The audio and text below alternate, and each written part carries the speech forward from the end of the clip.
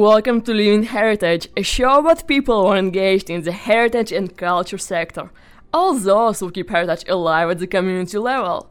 This episode is part of a series of programs in partnership with the Memorial University graduate course Folk 6740, Public Folklore, and the Craft Council of Newfoundland to document craft traditions in the province of Newfoundland and Labrador. My name is Alina Sergachev, and today's guest is Terry Nichols. Terry is a self-taught mosaicist who has been creating mosaic art since 2000. His work is recognized both nationally and internationally. A Bachelor of Science graduate in biology, Terry spent his professional career with the Government of Canada in the science and fish habitat management field. The experience of working in marine and freshwater environments has greatly influenced how he interprets the natural world through mosaics. We talk about his work, the process of making a mosaic, and how he reflects his province in his art. Terry, welcome to the show. Could you please tell me about your personal background and how it brought you into the field of the mosaic art? I first got interested in mosaics when I was a child. My parents had the foresight to buy an encyclopedia for our family, and it was called New Book of Knowledge. And we didn't have very many encyclopedias in the school that I went to, so we were very fortunate to have one at home. And I used to see these amazing pictures of Roman mosaic floors and cathedral mosaics in Europe. And I thought, wow, that's amazing. That's made out of stone. And it was just incredible how it was put together and how huge they were and just what magnificent artwork I thought it was. So that's first what got me interested. I became a painter. I used to draw and paint, and I really enjoyed that all through my life, but I realized after a while that I'm not really that good at this. So I'd like to do something else. And I was watching the History Channel one day, and I saw this advertisement. And in the ad,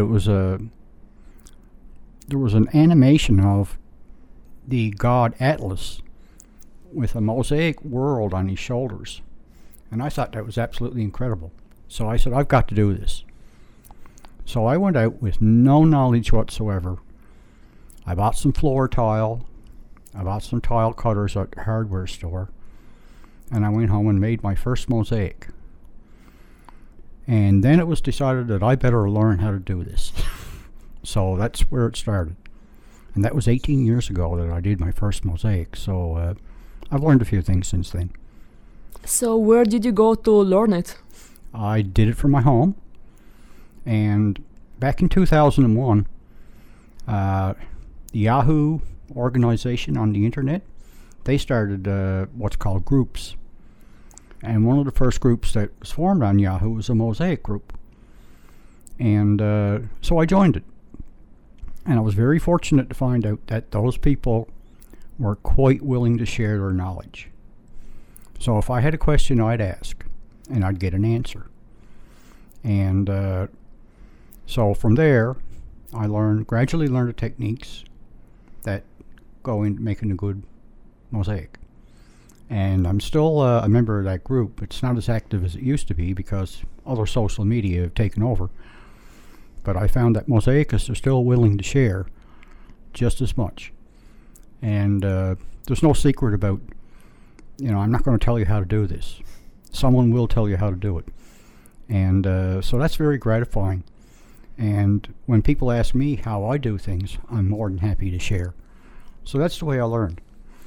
In Canada, as far as I know, or in fact, in Canada especially, there are no courses available in mosaics. You would have to previously you'd have to go to Italy, where most of the mosaic schools are located.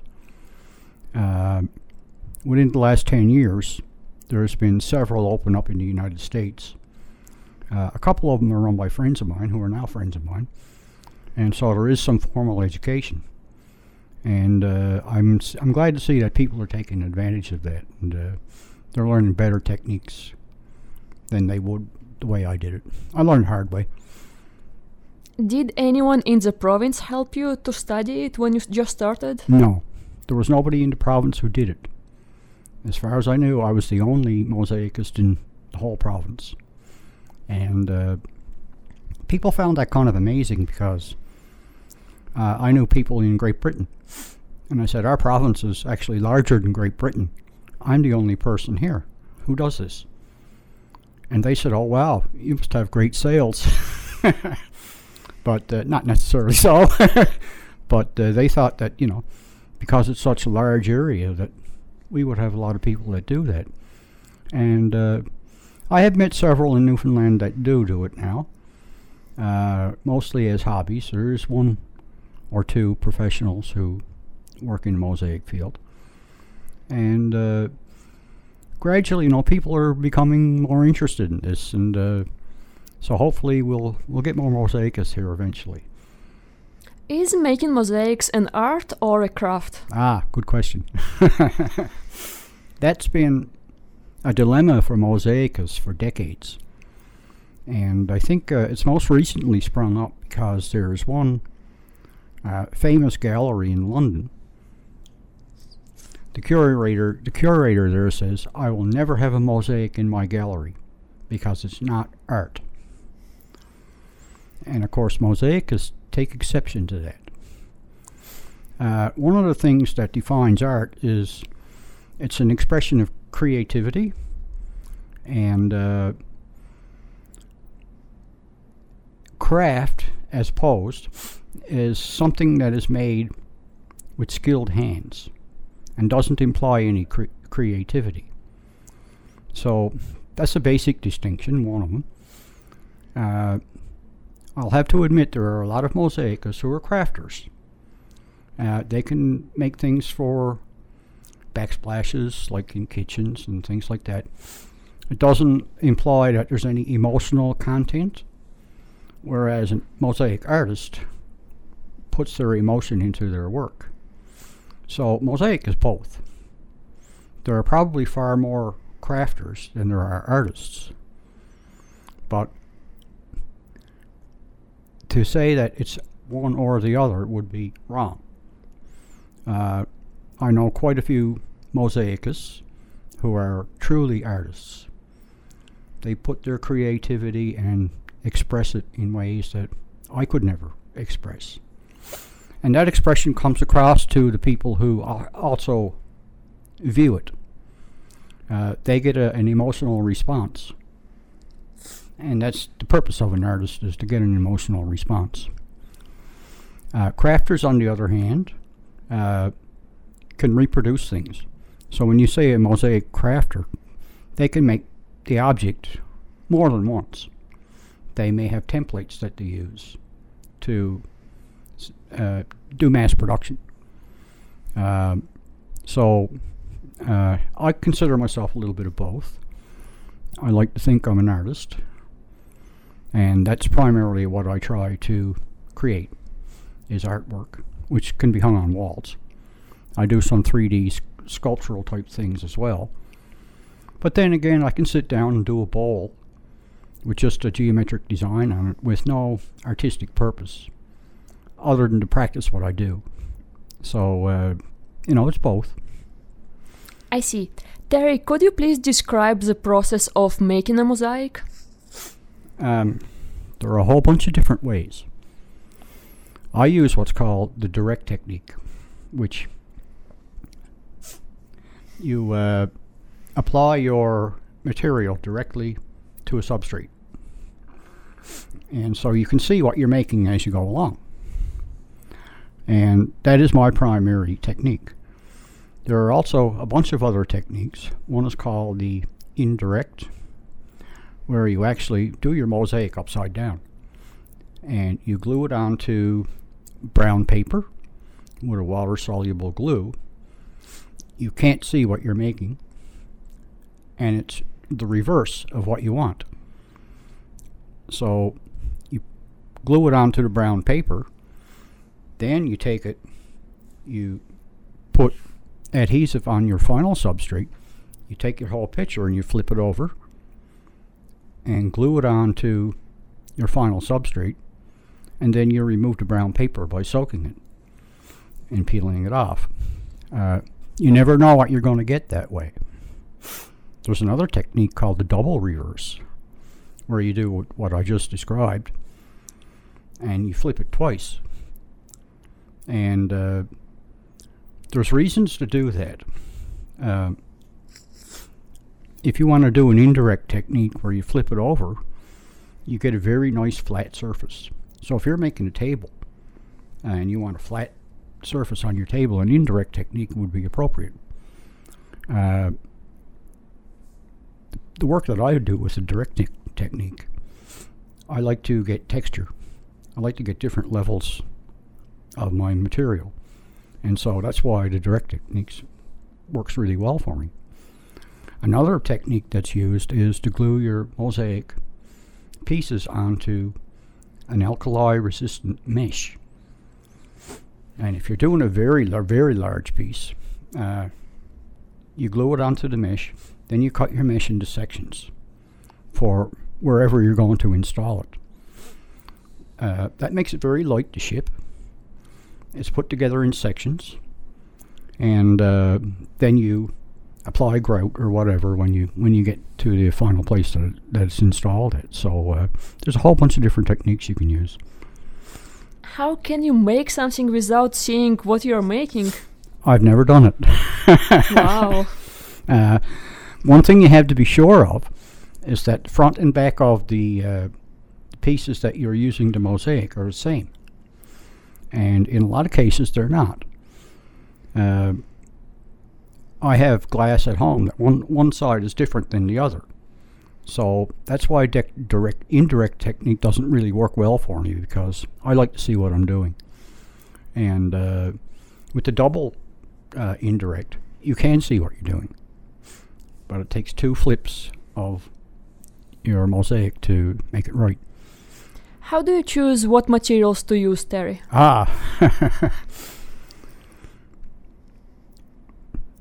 like to think about what I want to make, and I may do several sketches of it. I'll take out my materials, whether it be glass, stone, pebbles, seashells, whatever, and I'll start to play with them. And I'll arrange things without gluing anything. And then I decide whether that works for me or not. And if I like the look of it, I'll say, I'm going to go with that. And so it's sort of an experimental thing for me. I'll keep playing them till I'm pleased. And then I'll say, yeah, that's good. We'll use that. Can you please give me some examples of the materials that you usually use? Yes. There's 2 types of glass that I use mainly. One is stained glass, like you see in stained glass windows, which is flat sheets. Excuse me. The other type of glass is called smalty. And smalty is the glass material that you'll see in cathedrals in Europe. It's really thick glass, up to perhaps half an inch thick. It's opaque, and it comes in thousands of colors. And I think the Vatican has the most extensive collection of smalty colors in the world, and I think it's running around 25,000 different colors now that they can make. And they have an extensive library of formulas that they keep for restoration purposes. So when a mosaic needs to be restored, they know exactly how to make that color. I really enjoy using smalty.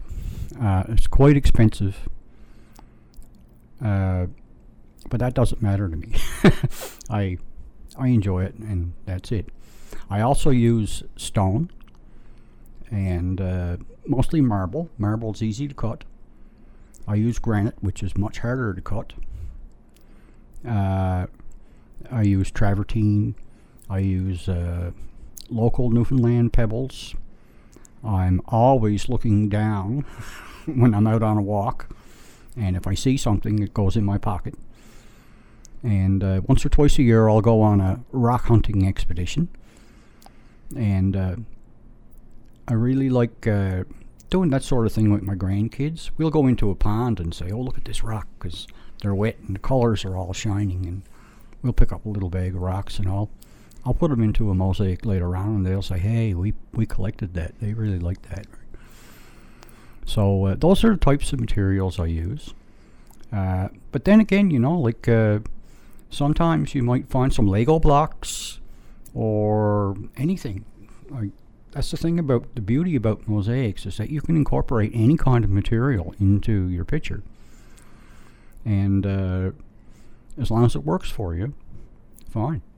And that's much more enjoyable to me than being confined to a paint set where you have paint, which is just a one kind of material. And I have this wonderful adventure with all these things.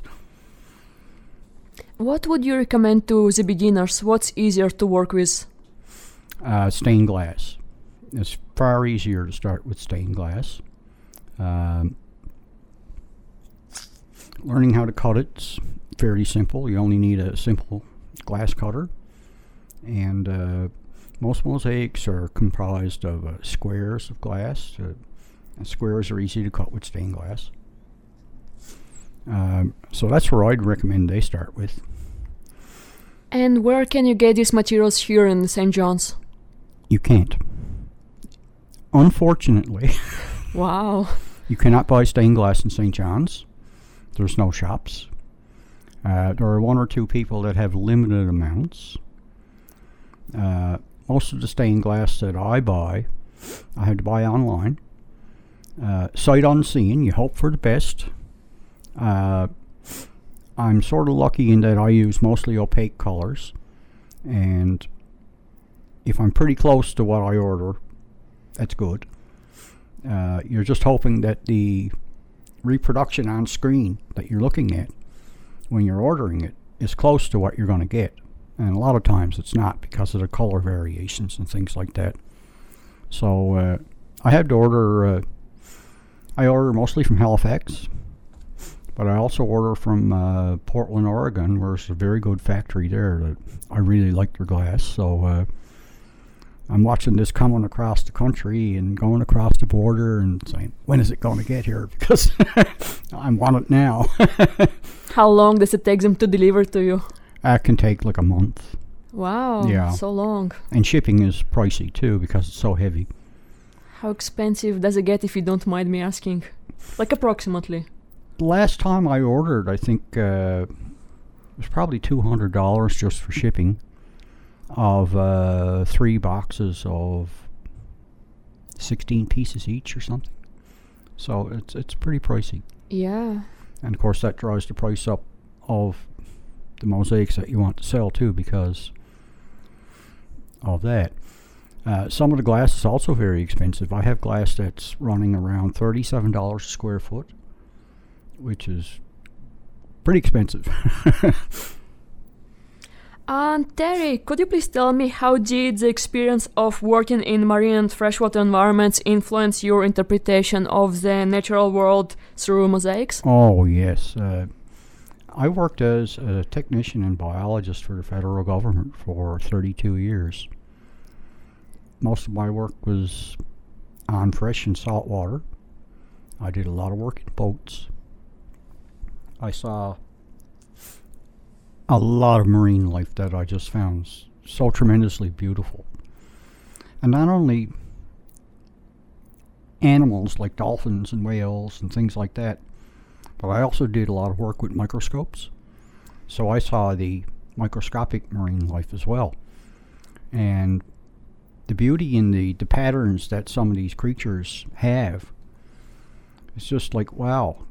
And so I've done mosaics of microscopic life, which I just found fascinating. And I try to get the structures right. I've done whales and a whole bunch of different things like that. But I've also been appreciative of the environment that I'm in. Like, wow, look at those waves and look at that sun going down over the water. And that influenced me a great deal. And I'd always had my camera with me. So I'm fortunate enough to have some nice pictures that I can interpret. And I can look at pictures from 25 years ago and say, hey, I can remember that day. And I may just get interested enough to do a picture of that in glass. So I have lots of material to work with now. And so that's the beauty of being able to work outdoors and then go home and interpret what you know. And where I did study biology, I perhaps know a little bit more about that creature or that event or whatever's going on than most people would, because that was my business, right? And how do you reflect your province in your art, Terry? Well, because I've been to most of Newfoundland and Labrador. There's very few places I haven't gone to. I see beauty everywhere. It's a beautiful province. When I'm doing my art, I don't necessarily try to do a particular place. I want to do something that's the feeling of what we see. So I had a friend of mine ask me a little while ago, when I posted one of my pictures online, he said, "Terry, is that old Perlican Island in the background?" And I said, "That's no place in particular, but it's every place we know." And I said, "Does that make any sense to you?" And he said, "That makes total sense, because we've all seen those places, and it's ingrained in us that this is where we live." And so a lot of my artwork doesn't actually reflect a particular place, but it's a particular feeling, and it's the feeling I get when I see something. And I hope to get that across to people when they look at it. And when I posted that remark to him, it's every place we know, I had a bunch of people say, "I understand that totally." You mentioned in your blog that the lyrics of Ten Rogers' song Make and Break Harbor were the inspiration for the piece called Lost and Forgotten. It's a song about small communities that are now dying beside the water after being abandoned. So how do you translate an idea into an object? I don't know. Some days it just comes to me. I'll wake up in the morning and say, "Hey, whoa, I think that's a good idea. And I'd like to do that." I'll sit down and I'll sketch. I'll work on a sketch till I say, "Hey, that's basically what I'd like to do." In that Stan Rogers song, my grandfather had been a fisherman, and he actually used one of those make and break engines. And I remember him going up the bay with the putt, putt, putt, putt. And so those things, like, all of a sudden it'll inspire you to do something like that. And sometimes it just happens. It's just spontaneous. And I like that. I guess it's from the experience of living here. And how long does it usually take you to make a mosaic? Ooh. I would say that the minimum I've ever made one is 1 day. My average would be about a month. I've gone up to 6 months to make one piece. That piece was a larger piece. It had probably 50,000 pieces of glass in it. And so it's quite intricate. But I'd say 2 weeks to a month would be the average to make one piece, which is a smaller piece. And I tend to make my pieces small because I like people to be able to afford them. Larger pieces are going to be way more expensive, and probably people wouldn't be interested in buying it. So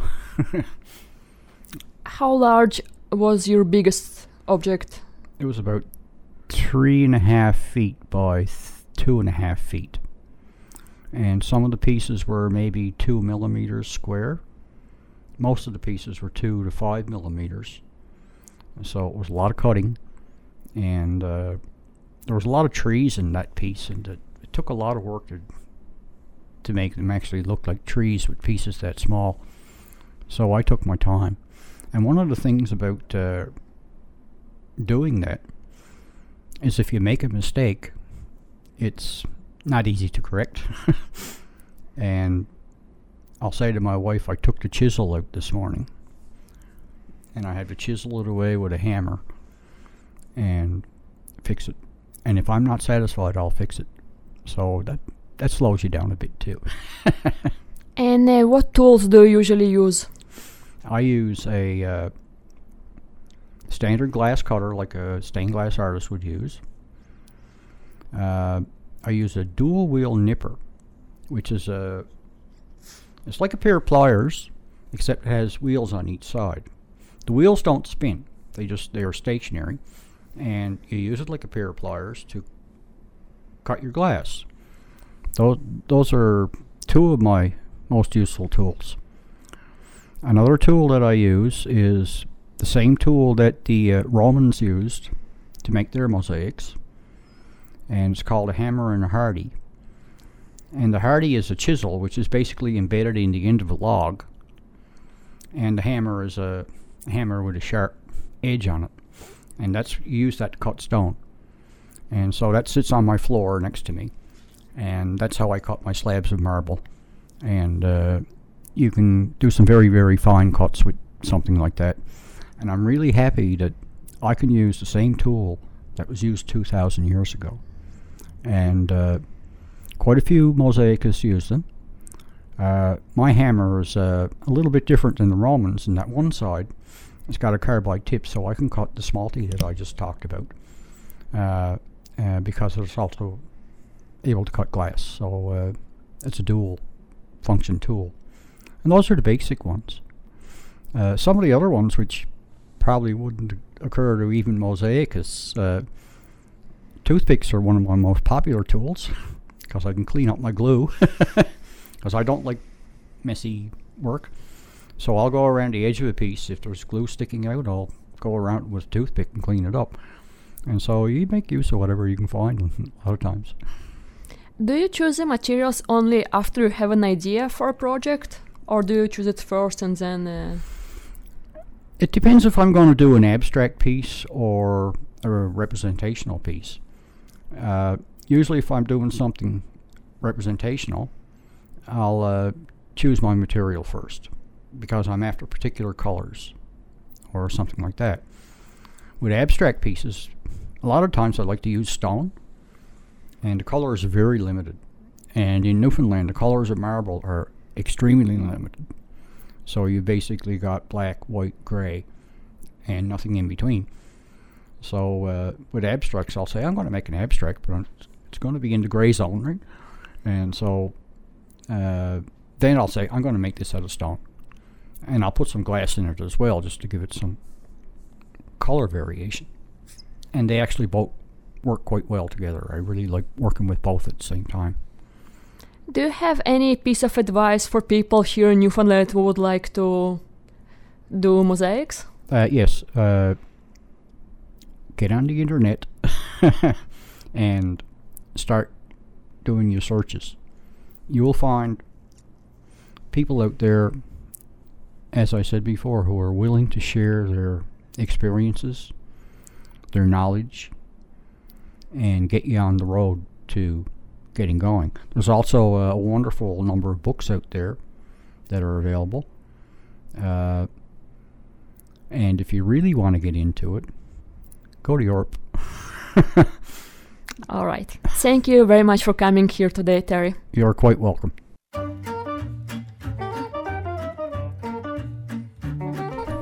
I'm Dale Jarvis. You've been listening to Living Heritage, a production of CHMR Radio 93.5 in collaboration with the Intangible Cultural Heritage Office of the Heritage Foundation of Newfoundland and Labrador. Find us online at ichblog.ca or on iTunes. Our production assistant is Tara Barrett. We would love to know what you think of the show. Leave us a comment on the Living Heritage Podcast Facebook page or tweet us at HFNLCA. Thanks for listening.